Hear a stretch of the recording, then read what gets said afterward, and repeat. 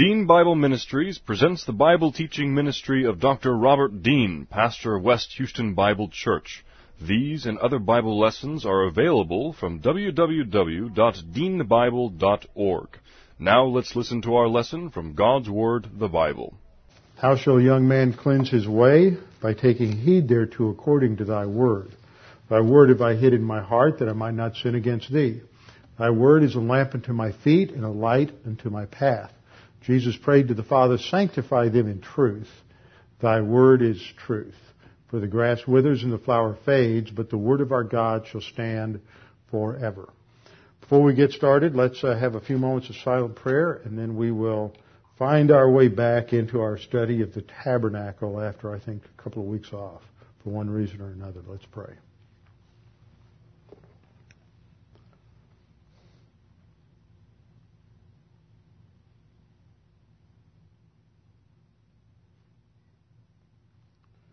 Father, we're grateful that we can study these things tonight. We're grateful that you have revealed through the Old Testament different aspects of the person and the work of the Lord Jesus Christ, using many different types and many different events and people to depict different facets of his ministry, his person, his work.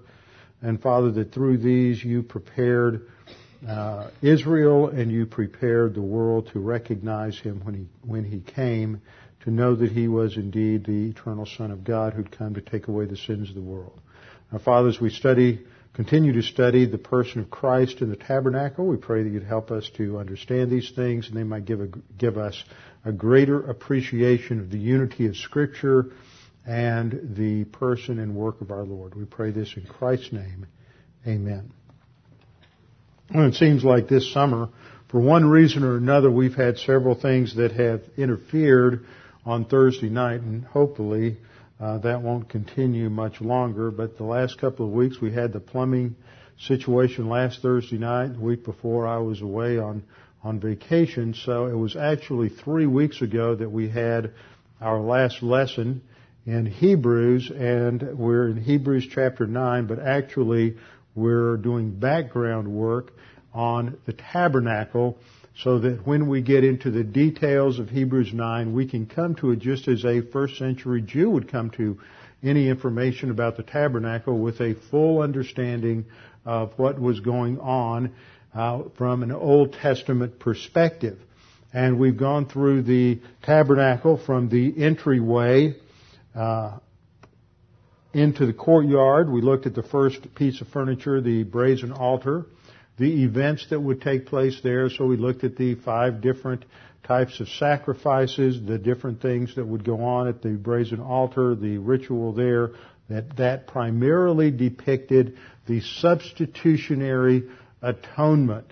And that is a picture of Christ as our substitute. And this is just such a fundamental doctrine to understand the work of Christ. And it's amazing today to me to see how things that were, at least within evangelicalism, 40 or 50 years ago, were not really debated. You had debates over the extent of the atonement, and that's gone on for centuries, but debates over the nature of the atonement within Protestantism has not been really much of an issue. You've had various views that have come up within the Arminian camp. You had the Grotian or governmental view that came up. He was one of the Dutch Arminians in the early 17th century, and the first real defining conflict between Calvinism on the one hand, high Calvinism, and Arminianism. And the Grotian view was the idea that Christ isn't dying as a substitute or paying the penalty for sin. He is simply showing and bearing the wrath of God to show how much God hates sin, and that sin has no place in the government or administration of God. That view got picked up by a few different so-called evangelical groups down through the years, but it did not have a lot of play. And then 2 weeks ago, I guess it was, when I took a couple of days off for vacation, sort of a busman's holiday in some ways, because I went to Dallas, and whenever you go to Dallas, If you're a graduate of Dallas Seminary, you have to go and genuflect at the Dallas Seminary bookstore. And, your wallet genuflects as well as does the bank account. But I like to go there because you just see all kinds of books that you don't even know exist. And tremendous, some good, some not so good. And I ran across a book that was titled 4 Views of the Nature of the Atonement. Not 4 views on the extent of the atonement, but on the nature of the atonement. 4 different views within contemporary evangelicalism. And I didn't even take the time or waste the time to pick it up and buy it. I don't want to get distracted reading something like that, but it just shows how what once was a fairly good bastion of conservative, biblical, and I'm going to use the terms a little bit loosely, not in terms of a strict inspiration inerrancy view, but just within the camp of those that would be part of what's called the Evangelical Theological Society. There was still an agreement of the basic nature of the atonement as being substitutionary. There might be one other competing view, but that was the dominant, by far the dominant view, but that's breaking down. And the more we get the church as a whole, the visible church, and leadership in the visible church to get away from the text of Scripture, especially with the influence of emergent theologies, with the emergent church, they go back to these aberrant views of the atonement. And it amazed me this last year when we were going on Monday night with the History of Doctrine class and we went through the study of the atonement. I realized that it wasn't until the 10th century, 1,000 years after, or 900 years after Christ, it wasn't until then that you had a clear, concise articulation of substitutionary atonement with Anselm and his work, Cur Deus Homo, Why the God-Man. And it was in that people believed in substitutionary atonement until then, but it wasn't systematized and articulated clearly until for almost 1,000 years. And one of the theses that Arnold Fruchtenbaum has set forth in his study, The Life of Christ from a Jewish Perspective, is that once you had this clear break between Jewish believers and Gentile believers in the 2nd century, they lost the connection and understanding to the Old Testament. If you study these Old Testament sacrifices, you clearly understand the concept of substitution. That's what's depicted there. But that just got lost and muddied and confused. But that's the primary thing that you see at the brazen altar. Plus you see the fellowship, the peace offering, which is really a shared communal meal. That is very important there. Then there's the laver, which depicts ongoing cleansing after salvation. The Old Testament version or the ritual version of 1 John 1:9, and then the entry into the holy place, and pointing out that there were the 3 different pieces of furniture inside of the holy place. And here we have an artist's depiction of what it looked like, what the tabernacle looked like, with the Shekinah glory, the cloud hovering over the inner tabernacle, the holy place itself, the smoke ascending from the burnt offerings. And then we see the inner part. Wait a minute, went too far. The inner part of the holy place itself, with the menorah, the golden lampstand on the left, the altar of incense up against the veil, and then the table of showbread on the right. And this is our focal point in the last lesson and this one. And what I've been trying to do in each of these lessons is point out the significance of the furniture itself in the Old Testament and within Jewish ritual, and then tie it together historically up into the New Testament, and how each of these elements depicts something related to the person or the work of the Lord Jesus Christ. As the lampstand depicted Jesus from John as the light of the world, so the table of showbread, the unleavened bread, depicts Jesus Christ as the bread of life. And so last time This was as far as we got. We went through the various names related to the table of showbread. The primarily refers to the bread of the presence. It is bread before the presence of God, or bread before the face of God, which of course God is dwelling in on the mercy seat between the cherubs on the Ark of the Covenant. And we looked at the description of the table in Leviticus chapter 24, verses 5 through 9. We looked at the physical design of the table itself, the fact that it was made with acacia wood, which was an impermeable wood that would show little signs of corruptibility, which depicted the impeccability of Christ. The gold depicts His deity, so the two together depict the union of His humanity and deity. The design of the table is given in Exodus chapter 25, verses 23 and following. And then we looked at the symbolism of the table, the impeccability in terms of the humanity of Christ, the undiminished deity of Christ, and then how this depicted the hypostatic union. We had a definition for the hypostatic union to remind us of its significance, that the term hypostatic union describes the person of the incarnate Christ as the union of two natures, two hypostases, two natures, divine and human, in the one person of Jesus Christ. These two natures are inseparably united without loss or mixture of separate identity, so that in the incarnation He didn't lose any aspects of His deity. It doesn't diminish any aspects of His humanity. He's with the union. It's without loss or transfer of property or attributes. There's no mixing of the attributes between the two. The union is both personal and eternal. A million years from now, Jesus Christ will still be in hypostatic union. Jesus is undiminished deity and true humanity united in one person forever. John 1:14, Hebrews 1, 2, and 3, and 1 John 4:2.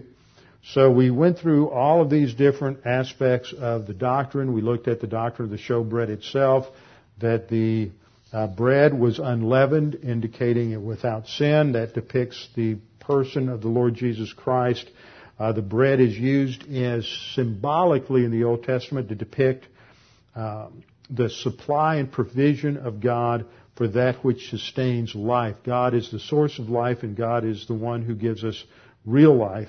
This is emphasized in Deuteronomy 8:3, is quoted in Luke 4:4. Man shall not live by bread alone, but by every word that proceeds from the mouth of God. So bread represents spiritual nourishment. The baking of the bread depicts the judgment of sin imputed to Jesus Christ, His bearing our sin in His body on the cross. The frankincense that was sprinkled on the loaves depicted the value of Christ's life. The offering of the bread in the tabernacle depicts grace-oriented free will giving. And then the eating of the bread depicts the importance of our fellowship with God. Whenever you have bread, any kind of food, you have food, eating, table, any of these elements. And of course, this is a great background for understanding the Lord's table. It depicts fellowship with God. It is a picture of people sitting down together, eating and having a fellowship around the table. So the idea of fellowship is always part of the imagery related to bread. I then looked at a couple of incidences in the Old Testament that are one in particular, 1 Samuel 21:5 and 6, where David is on the run from Saul, and he goes to the tabernacle, and Ahimelech the high priest gives him some of the bread from the table of showbread to eat, indicating that his grace orientation and the provision for David. And then this is used by the Lord Jesus Christ when the Pharisees challenge Him as to why He allowed His disciples to go through the grain fields on a Sabbath and to pluck the heads of the grain and eat them.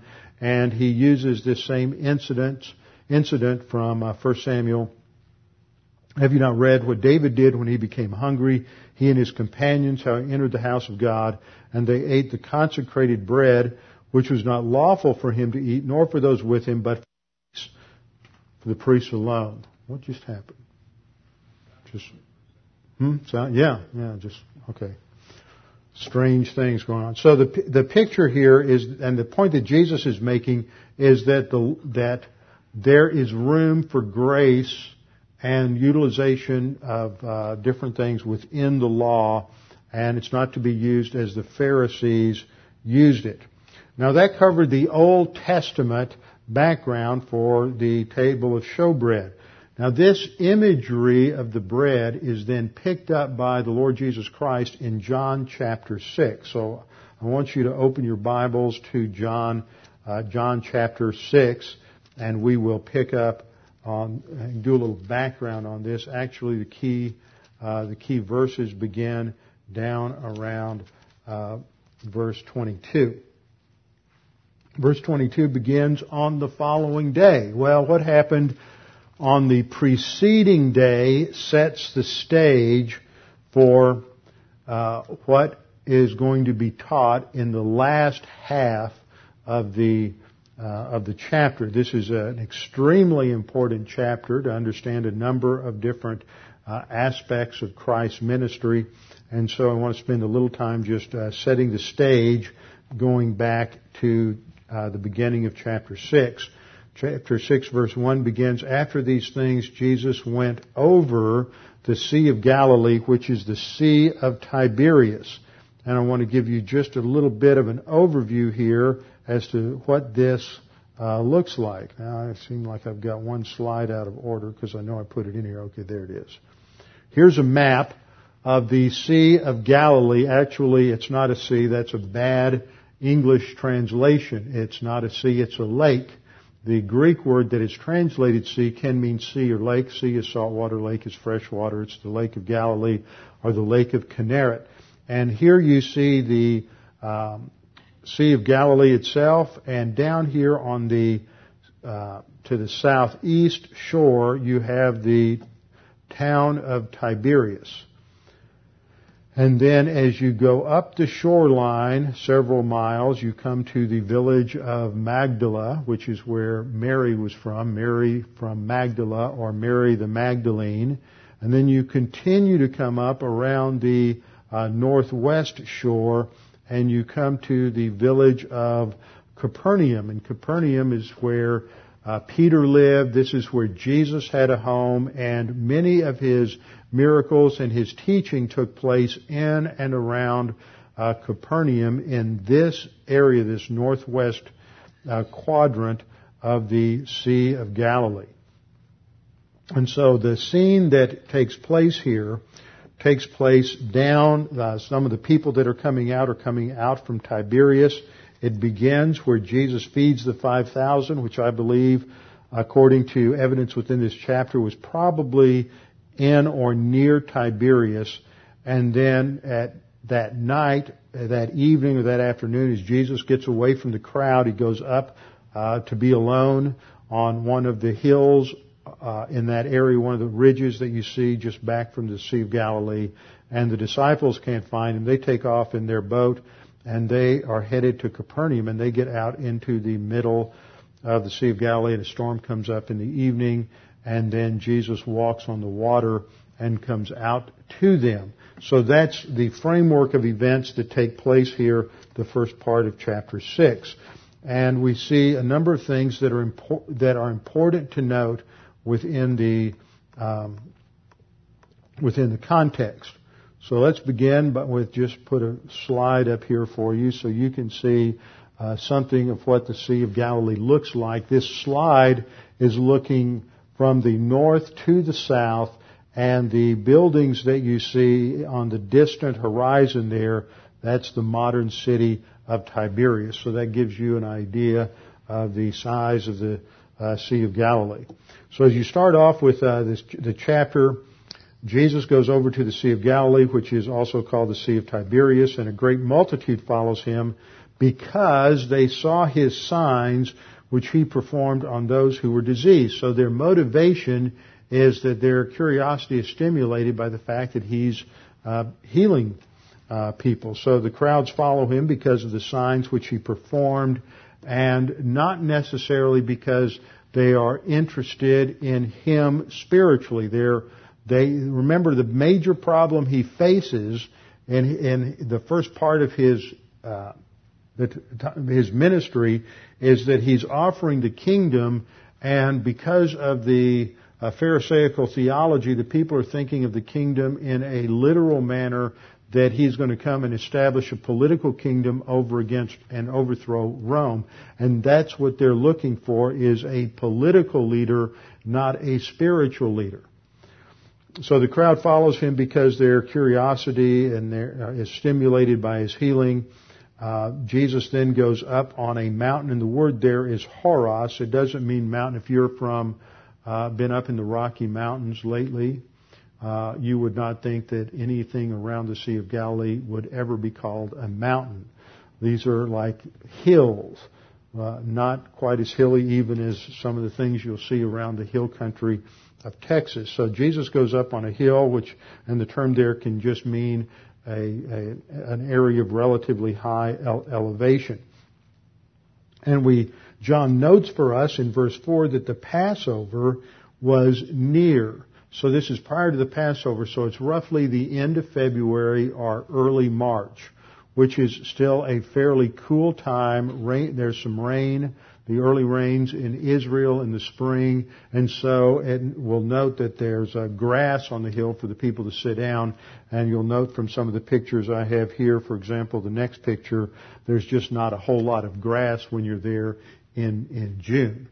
So it was a comfortable setting in the early part of the spring. He also notes, with relation to Passover, we think of the different elements in the Passover meal, the lamb that depicts Jesus Christ as the lamb who takes away the sin of the world, and we think of the unleavened bread, which was a picture of the person of the Lord Jesus Christ, which comes over to the Lord's table, as well as the wine. So the Passover is the first day in the Feast of Unleavened Bread, which is a 1 week long feast. So the first day of the Feast of Unleavened Bread is Passover. So the context, the chronological context is that bread is on the horizon. They're about to begin the Feast of Unleavened Bread. The unleavened bread's the focal point there, and so Jesus is going to use this as a teaching opportunity to teach about his person and work. And so Jesus looks up and he sees this great multitude coming toward him, and he asks Philip, "Where shall we buy bread that these may eat?" And Jesus says this, according to verse 6, to test them, to get them to think logistically about how in the world are all these people going to be sustained, and what are you going to do about it? In verse 7, Philip says, well, even if we don't have enough money to buy all of this bread, what we have isn't sufficient. We couldn't feed them all anyway. And so the disciples are left with a quandary, and Andrew comes up and finds a young boy who has 5 barley loaves and 2 small fish. And so Jesus then says, in verse 10, have the people sit down.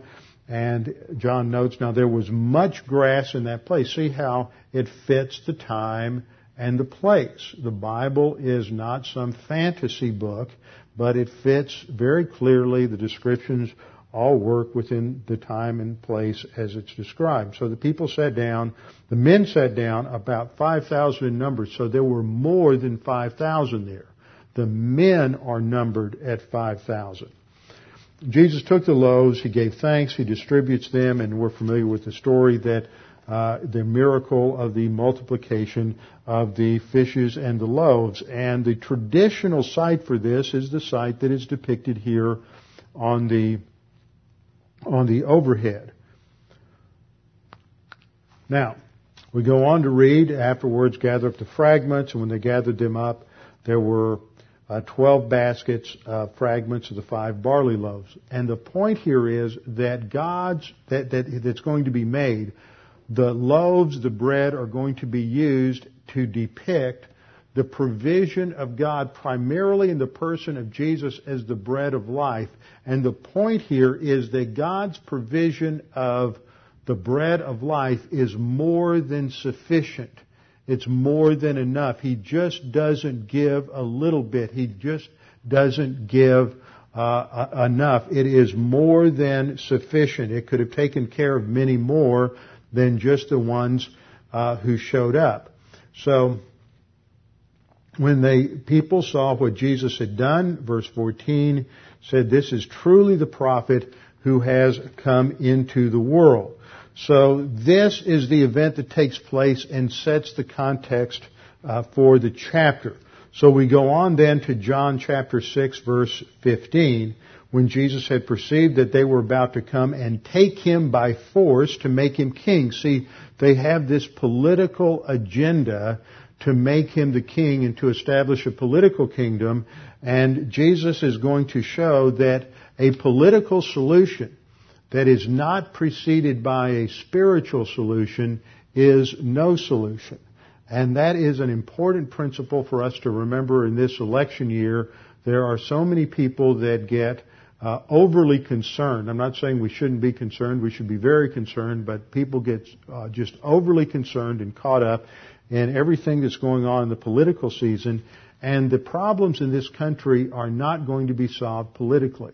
The problems in this country are only going to be solved spiritually with a change in the nature of people. Without a spiritual solution, then all we're doing in the picturesque language of J. Vernon McGee is we're just polishing the brass on a sinking ship.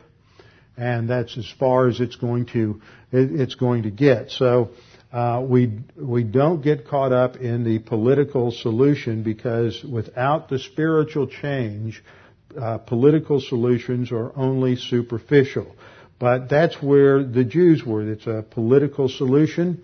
And so Jesus departs from them to be in the mountains by himself alone. And if you ever want to do an interesting study, go through the Gospels and see how many times Jesus goes off by himself to be alone to pray. It happens again and again and again, as in his humanity he's recharging his own spiritual batteries, taking time to pray constantly in fellowship with the Father.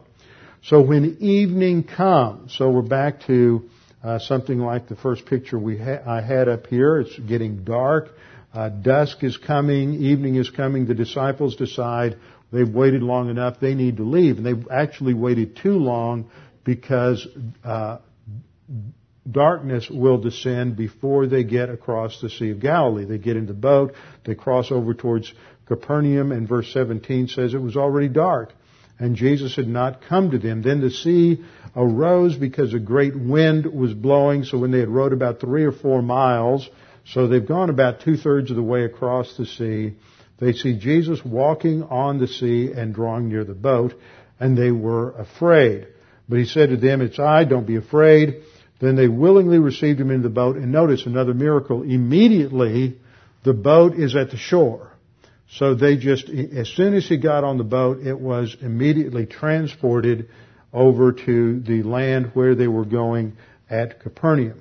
Now, on the following day, the next morning, when the people who were standing on the other side of the sea saw that there was no other boat there except the one which his disciples had entered, and that Jesus had not entered the boat with his disciples, but his disciples had gone away alone. However, other boats came from Tiberias near the place where they ate bread after the Lord had given thanks. So these folks are coming out from Tiberias. They noticed that the disciples had left. There's no other boat. Where did Jesus go? How did he get across? And then they began to look for him and the disciples, and they came to Capernaum, verse 24, seeking Jesus. When they found him on the other side of the sea, they said to him, "Rabbi, how did you come here?" So let's just look at some of the pictures I have here to give you a little bit of an idea of Capernaum. Now this is a shot looking to the north, and Capernaum is located just off to, this is looking really more to the northwest, and Capernaum is located right up in this area just on the right-hand part of the shore. Now as you enter into Capernaum, there are various signs introducing the place. Some of the more humorous signs along the way are found in Capernaum. Here's a nice bird's eye view of the archaeological finds that are there. In the center here, we have a 2nd century synagogue, the remains of a 2nd century synagogue that's built on top of the 1st century synagogue, which is where Jesus would have taught. Over here, we have a Roman Catholic church, which is built over the site of what is believed to be the home of Peter. Now, whenever you go over to Israel, there's all kinds of different things that people will say, this is where this happened, that's where that happened. And most of the guys that I know would classify things in terms of 4 categories. Category number 1 would indicate that we're pretty sure and certain from both written evidence and archaeological evidence that a site and a location is what it's claimed to be. The second category would be things that are probable, pretty likely. There's either archaeological or written evidence to substantiate a site. The third is that it's possible but not likely. And then the fourth is it's just made up out of thin air. This site is probably a 1 or a 2. There is evidence in scriptural evidence written like graffiti on the walls of this 1st century house, indicating that this was a place where Christians came and venerated as early as the first part of the 2nd century.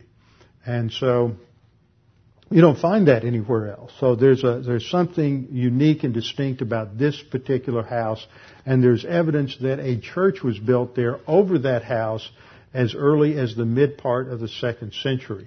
So as things go, this is pretty strong evidence that we know Peter lived in Capernaum. This is where Jesus healed his mother-in-law, and so there's pretty solid evidence that this would be that particular location.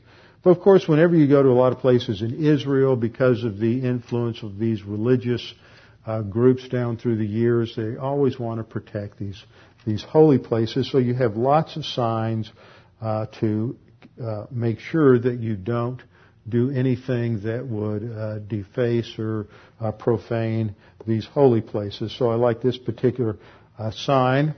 This always has a little resonance with anybody who's a Texan. No dogs, no smoking, no guns, and no short clothing. So they're very precise on that. They want to make everybody, even the men, if you have shorts on, you have to wear a wraparound skirt. Ladies have to wear wraparound skirt, wraparound shawl. This sign was there last year, but it wasn't there this year. Holy place, no shorts, and no décolleté. So if you don't know what that means, you can look it up when you get home. Here's another shot looking across the Sea of Galilee from the area of Capernaum. And then here are the ruins there at Capernaum. You can see the foundations and the lower parts of the walls from the houses in this fishing village, which is what it was. This is where Peter and James and John, Andrew had their fishing business with their father. And you can see from how the houses are laid out, you see the water in the background, so it's right on the shore. And it was lost. Nobody knew where the city was.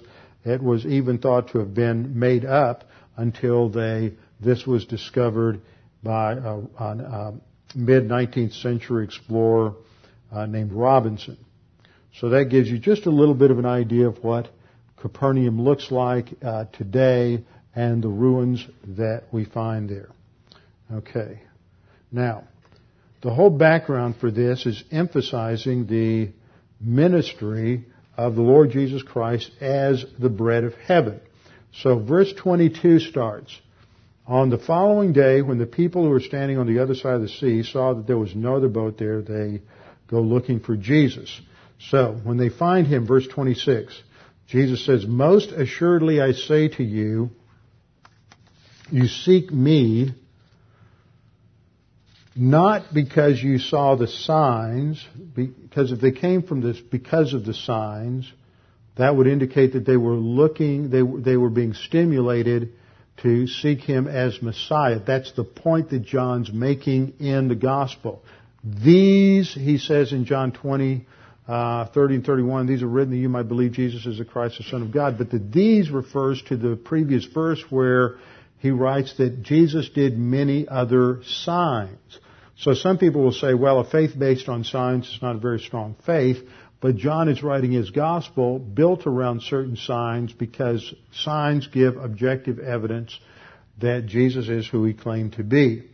So he says, you didn't come because of the signs, you came because you ate of the loaves and were filled. And this is the modus operandi of every politician almost down through the ages, is if you just feed the masses, then they will follow you anywhere. It's the old principle that if you feed people well, then whatever else happens on a trip or in the military, then that covers a multitude of sins. And the idea there is that because Jesus fed them, now they're following him. And they're totally focused on finite material sustenance. And so he commands in verse 27, don't labor for the food which perishes. Don't put your focus on the details of life that perish, that are here today and gone tomorrow. But labor, and labor's left out, but it's implied, but labor for the food which endures to eternal life, which the Son of Man will give you because God the Father has set his seal on him, that is, on Jesus Christ. Now, what's interesting in this particular passage is we often make a distinction for sound theological reasons that salvation is based on faith and not on works. And what we mean when we use the term works and doing something is the idea that somebody can, through ritual or through conduct or through association with the right group, can do something that merits favor with God. And that we define it somewhat strictly. Now, Jesus is going to use the word working and doing in this chapter in a broader sense, in that any time you believe something, in a broad general sense, you've done something. That you have worked, you have done something. And that is not a conflict of meaning. We use the word that way many times. So he's saying here, don't labor for the food which perishes, but labor for the food which endures to everlasting life. And he doesn't mean you have to labor for salvation, but he's talking within the context and just contrasting their focal point. So they respond to him and say, well, then what should we do that we may work the works of God? And Jesus answered and said to them, this is the work of God, that you believe in him whom he sent. So see, he's defining work here not in the sense of meritorious work, but in terms of non-meritorious belief.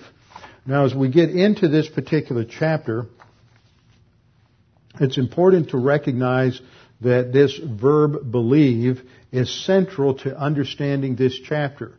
9 times in this chapter, Jesus is going to connect eternal life, salvation, with believing. The verb believing is used 98 times in the Gospel of John, and it's used 9 times, or a little less than 10%, in this chapter. So you would understand from that believing is a key idea in this chapter. The word bread is used in this chapter 21 times. So that again shows the emphasis in this chapter is on bread as a symbol for spiritual sustenance. So we continue to go through the chapter, and he emphasizes that this is the work of God, that you believe in him who he sent. So this sets the framework for everything he's going to say. The focal point is that you have to believe in Jesus Christ as the one God sent. So therefore they said to him, verse 30, what sign will you perform then that we may see it and believe you? Well, he's already performed numerous signs. He fed them the day before, and yet they come back and they want more of a sign, and they relate this to the Old Testament event of manna. And they say, our fathers ate the manna in the desert. The manna was the food that God gave to the Jews. Now, the background for understanding that is in Exodus chapter 16. And in Exodus chapter 16, you have the Jews coming out of Egypt. We're not going to take the time to go there. You have the Jews coming out of Egypt, and they're in the wilderness, and there's no food, and they're starving. So what do? They start to grumble. They start to complain. And in Exodus chapter 16, verses 1 through 15, the verb for grumbling is used 7 times to emphasize that they're just complaining and griping about their circumstance and whining. God doesn't take care of us. God hasn't provided for us. He's brought us out here in the desert to starve. And so it is the crowd that brings up this episode and says that their fathers ate manna in the desert, as it is written, He gave them bread from heaven to eat. Now Jesus responds to them and says, most assuredly I say to you, Moses did not give you the bread from heaven, but my Father gives you the true bread from heaven. So he's going to make this analogy from the manna that God provided in the wilderness as physical bread for physical sustenance to the spiritual bread and spiritual sustenance and nourishment that God has provided through Him. So he says, my Father now gives you the true bread from heaven. For the bread of God is He who comes down from heaven and gives life to the world. So, according to the context, what Jesus is saying here is that He is the one who is the bread of heaven. And this is going to be reinforced when we get down into verse 35, and later on in the chapter he states very clearly, I am the bread of life. And so he identifies himself as the bread of life. Now, verse 34. Then they said to him, well, Lord, give us this bread always. And Jesus said to them, I am the bread of life. He who comes to me shall never hunger, and he who believes in me shall never thirst. Now I want you to notice the parallelism that occurs in those verses. Let me get the slide up here for you so you can see it. The parallelism is between coming to me and believing in me. So in this context, we see that Jesus sees coming to Him and believing in Him as synonymous terms. Coming to Jesus and believing in Him are two different ways of talking about the same thing. The key idea set up in the text is believing in Him. That's what's important for salvation. But he uses synonymous phrases to illustrate this point. I am the bread of life. He who comes to me will not hunger, and he who believes in me will never thirst. In John 6:35.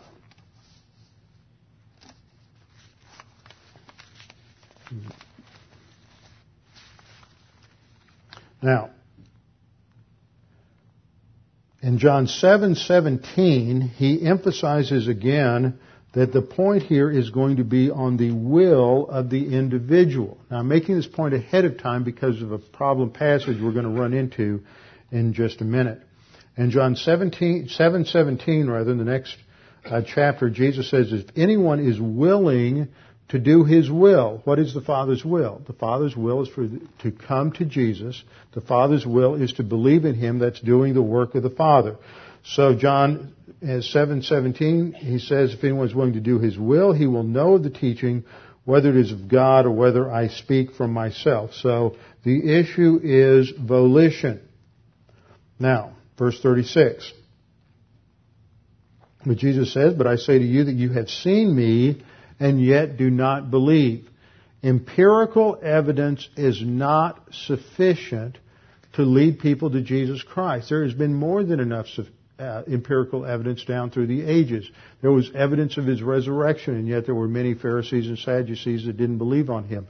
There were many in this crowd who didn't believe in Him. They'd just seen the miracle of the feeding of the 5,000 the day before. They saw other miracles, but they didn't believe in Him. Because ultimately the issue boils down to whether or not you're willing to trust in the Word of God. This is why we have this event in Luke 16 when the Lazarus and the rich man die and they go to paradise and torments respectively. And the rich man says to Father Abraham, please send Lazarus back, let him come back from the dead so he can tell my brothers about what's going to happen to them so they'll be saved. And Abraham says if they didn't believe Moses and the prophets, they won't believe a miracle. They won't believe a man who's come back from the dead. The point is, it's not, when we're witnessing to people, it's not an argument about who's right. It's not trying to present the tighter intellectual case or coming up with the best rational argument. There's nothing wrong with those things, but that's not what makes witnessing effective. It is a spiritual issue, and you can have the best evidence, the best presentation of the gospel that you can ever present, that anyone could ever present, and still people will reject because they are not willing, according to John 7:17. If anyone is willing to do his will, he will know of what? The teaching. In other words, the priority comes from the teaching of the Word of God.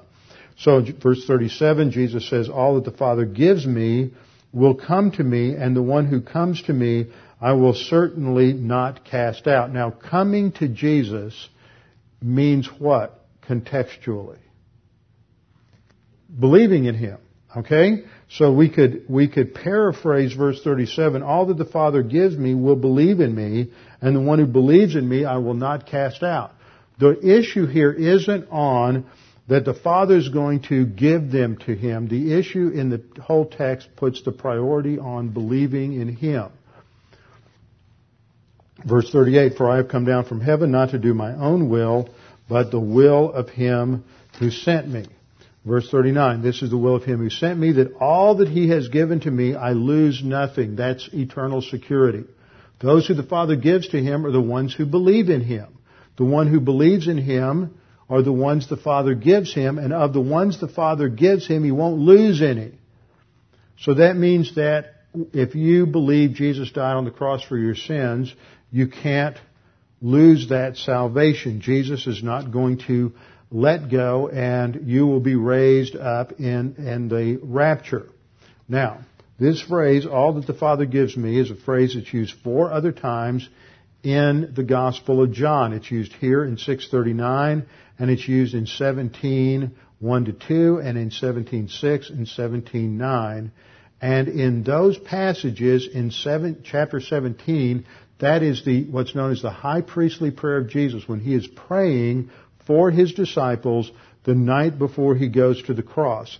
And in 17:20, He makes it clear that there is a distinction between them as the disciples, those whom you have given me, and those who believe through Him. Just hold your place here. I think we ought to take some time, take a minute, just so you see this, because this is important to understand what Jesus is talking about here. In 17, what I'm saying here is this phrase, those whom the Father has given Him, is a phrase that describes Jewish believers and Old Testament Jewish believers that the Father has given to Jesus. And Jesus is coming, and as He announces the gospel, these Old Testament believers are coming to Him. They're being drawn to Him because they're already believers, and He's teaching the Word. And so when you come to John 17:20, He says, I do not pray for these alone, that is, these whom you gave me, but also those who will believe in me through their word. See, the point is He's making this distinction, that those who believe in me through their word are us. But we're not Old Testament Jewish saints who saw the Messiah. We're not those who are coming to salvation at the message of the Messiah. Now, that's important to understand what He's getting ready to say. He says, all that the Father gives me, that is, these Jewish believers, they will come to me. These Old Testament saints, they're going to hear my message, and they're going to respond, and they're going to come to me. All that the Father gives me will come to me, and the one who comes to me I will by no means cast out. For I am come down from heaven not to do my will, but the will of Him who sent me. This is the will the Father sent me, that of all He has given to me, i.e. these Old Testament saints and those who are believing in me before the cross in the first advent, I should lose nothing, but should raise it up on the last day. And this is the will of him who sent me, that everyone who sees the Son, that's not us, we don't see the Son. This is talking about that generation. All those who see the Son and believe in him may have everlasting life. So what's the key to having everlasting life? Believing in him. That's the key all the way through here. And I will raise him up on the last day. And so verse 41, the Jews then complained about him because he said, I am the bread which came down from heaven. Well, the Jews here is not talking about all the Jews. It's a term John uses to refer to the Jewish leadership, the Pharisees and the Sadducees, and they're complaining because he's identifying himself with manna. He's drawing this connection. And so they say, well, isn't this Jesus, the son of Joseph, whose father and mother we know? Well, actually, if they're rejecting Jesus, they really didn't know Mary or Joseph, and they don't understand who Jesus is. But they're saying, well, he grew up just like any other kid in the neighborhood, so there's nothing special about him. So how can he say he's come down from heaven? Jesus confronts them in verse 43, don't murmur among yourselves. And then verse 44, this is the problem passage. No one can come to me unless the Father who sent me draws him, and I will raise him up on the last day. Now, this is the third time he has said something about raising him up on the last day. The first time he said this is in verse 39. This is the will of the Father who sent me, that of all he has given to me, I should lose nothing. What's the key to those who he's given to me? Those who Father gives to me will come to me, and these are the ones who believe in him. Verse 40, this is the will of him who sent me, that everyone who sees the Son and believes in me may have eternal life, and I will raise him up on the last day. But now he introduces a new concept. He introduces the concept, those of the Father who sent me draws him, and I will raise him up on the last day. So the drawing of the believer is got to be related to believing in him. Now, what's important about this is a passage that is used many times in the argument between Calvinism and Arminianism to argue for the Calvinist doctrine of irresistible grace. And the doctrine of irresistible grace means that is built on the Calvinistic understanding, first point in TULIP, that's the acronym for the 5 points of Calvinism, total depravity, that man can't do anything to save himself. And that really should mean he can't do anything to merit salvation of his own. But the way they craft it within the 5 points of Calvinism is that man is so dead he can't even will, and for them will is always meritorious. And here we see it's not meritorious. But that's what they would say. So in order to overcome their resistance, irresistible grace means that the Holy Spirit only works on a few, those who are the elect, and the Holy Spirit then will irresistibly draw them to the Father. And there are various passages that are used within Calvinism in order to try to substantiate this particular meaning of the text. And we have, let me see here, this is one verse.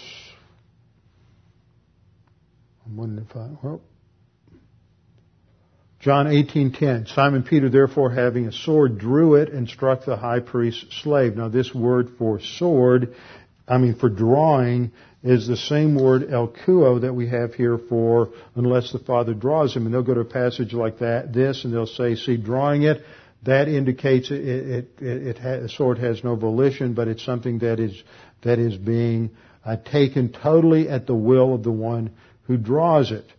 And then they'll go to John 21:6 relating to the dragging of the net.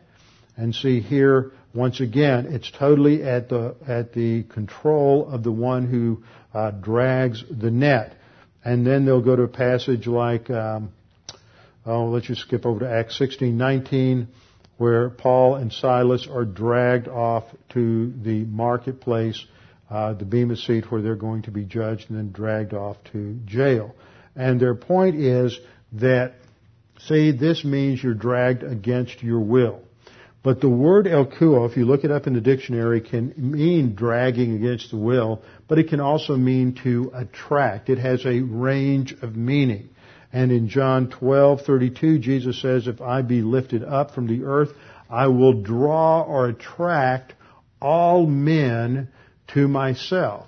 It is not a drawing that is exclusive to a set group of people, which the Calvinists will emphasize as the elect. So, when we get to our passage in John 6:44, no one can come to me unless the Father who sent me draws him. It is talking about the Father is going to be attracting unbelievers to Christ. Now, how is this done? That's the important thing. Is it done through an interior ministry of the Holy Spirit that counters the will or controls the will of certain unbelievers? No. You have to look at the context. The very next verse, in verse 45, says, it is written in the prophets, and they shall all be taught of God. Everyone has heard and learned from the Father comes to me. Who comes to Jesus? Those who have heard and learned from the Father, not the Spirit, number one. That's your first observation. And number two, the context is a quote out of Isaiah chapter 54:13, which is dealing with a prophecy in the millennial kingdom.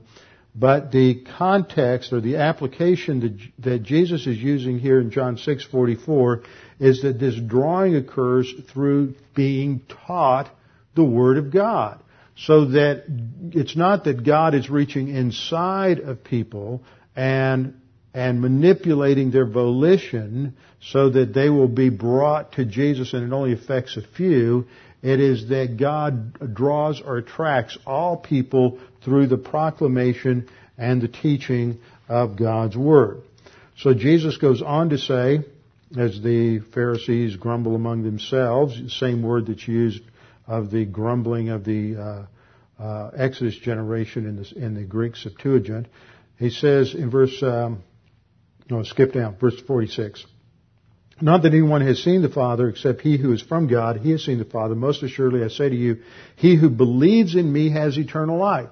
It doesn't say who is drawn irresistibly by the Holy Spirit has eternal life. He says, he who believes in me has eternal life. I am the bread of life.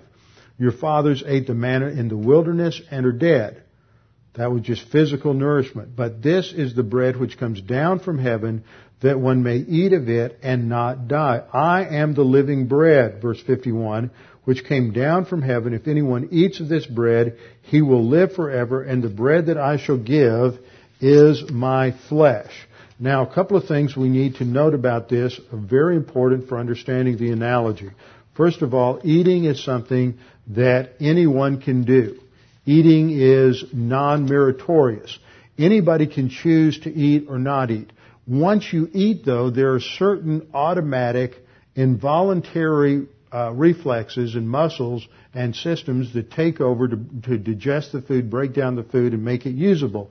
But the option of eating is up to each one of us. That's the volition. That's what's comparable to faith. We trust Christ, and then it is God, the Holy Spirit, who takes that faith and makes it usable, makes it effective for salvation. That's what Jesus is talking about. If anyone eats of the bread, eating has to do with when you compare this with the other passages here in John chapter 6, eating is comparable to coming to the Father and is comparable to believing in Him. John 6:47, truly, truly, I say to you, he who believes has eternal life. John 6:40, for this is the will of my Father, that everyone who beholds the Son and believes in Him will have eternal life. John 6:53, truly, truly, I say to you, unless you eat the flesh of the Son of Man and drink His blood, you have no life in yourself. So drinking and eating are metaphorical expressions for believing in Jesus. They're comparable to coming to Jesus. He just uses this as a metaphor. John 6:54, he who eats my flesh and drinks my blood has eternal life. This is not talking about the Roman Catholic doctrine of transubstantiation, that the elements in the Lord's table are turned into the literal body and blood of Christ, and by eating them, we become saved. That's why in Roman Catholic theology they have to celebrate the Mass week after week after week, because you're never sure you're saved. But what John is saying here is you can be sure you're saved. Jesus is saying all you have to do is believe in me. Believing in Him is being pictured through the imagery of eating, which is receiving something into yourself, and just as receiving bread into yourself provides physical life, eating or receiving Jesus into yourself provides spiritual life. And that is the point of the entire metaphor. He says in verse 55, "For my flesh is food indeed, my blood is drink indeed. He who eats my flesh and drinks my blood abides in me, and I in him, as the living Father sent me, and I live because of the Father, so he who feeds in me will live because of me. This is the bread which came down from heaven, not as your father ate the manna and are dead. He who eats the bread will live forever." So that is his point. And this whole imagery of the bread, the unleavened bread, comes out of the table of showbread, the tabernacle, that Jesus is the bread of life. So next time we'll come back and we'll look at the next piece of furniture in the holy place, and that is the altar of incense. Let's bow our heads and close in prayer. Father, thank you for this opportunity to study your word, to be reminded that Jesus Christ is more than sufficient for us, that he has provided everything we need for life and godliness, and that it is only by faith in him, trusting in him, believing in him, that we have eternal life. No effort on our part, nothing that we can do can ever gain your favor, gain your merit. It is freely given because of who Jesus Christ is and what he did on the cross. Father, we pray that you challenge us with the things we studied tonight. In Christ's name, amen.